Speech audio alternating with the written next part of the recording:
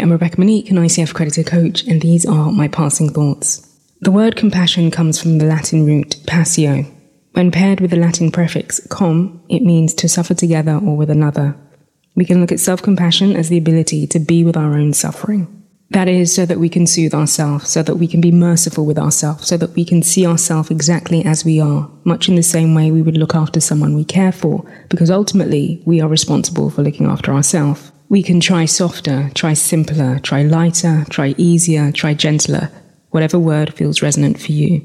Here are some examples. When we feel overwhelmed, we can try lighter. For example, writing out our list of tasks, prioritizing the top 3, and either eliminating or postponing the rest. When we've had a physically taxing day or we've got a lot on our mind, we can try softer by easing tension within our body through somatic practices such as breath work, swaying or rocking, and humming. When we've self-betrayed by being inauthentic or by making poor choices, we can try clearer.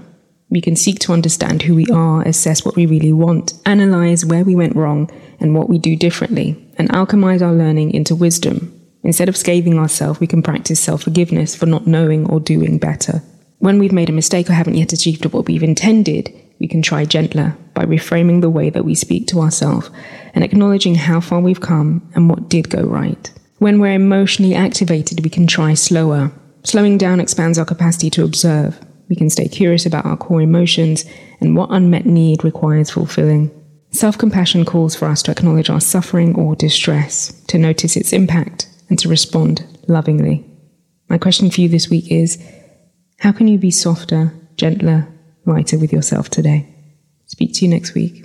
Until then, be well.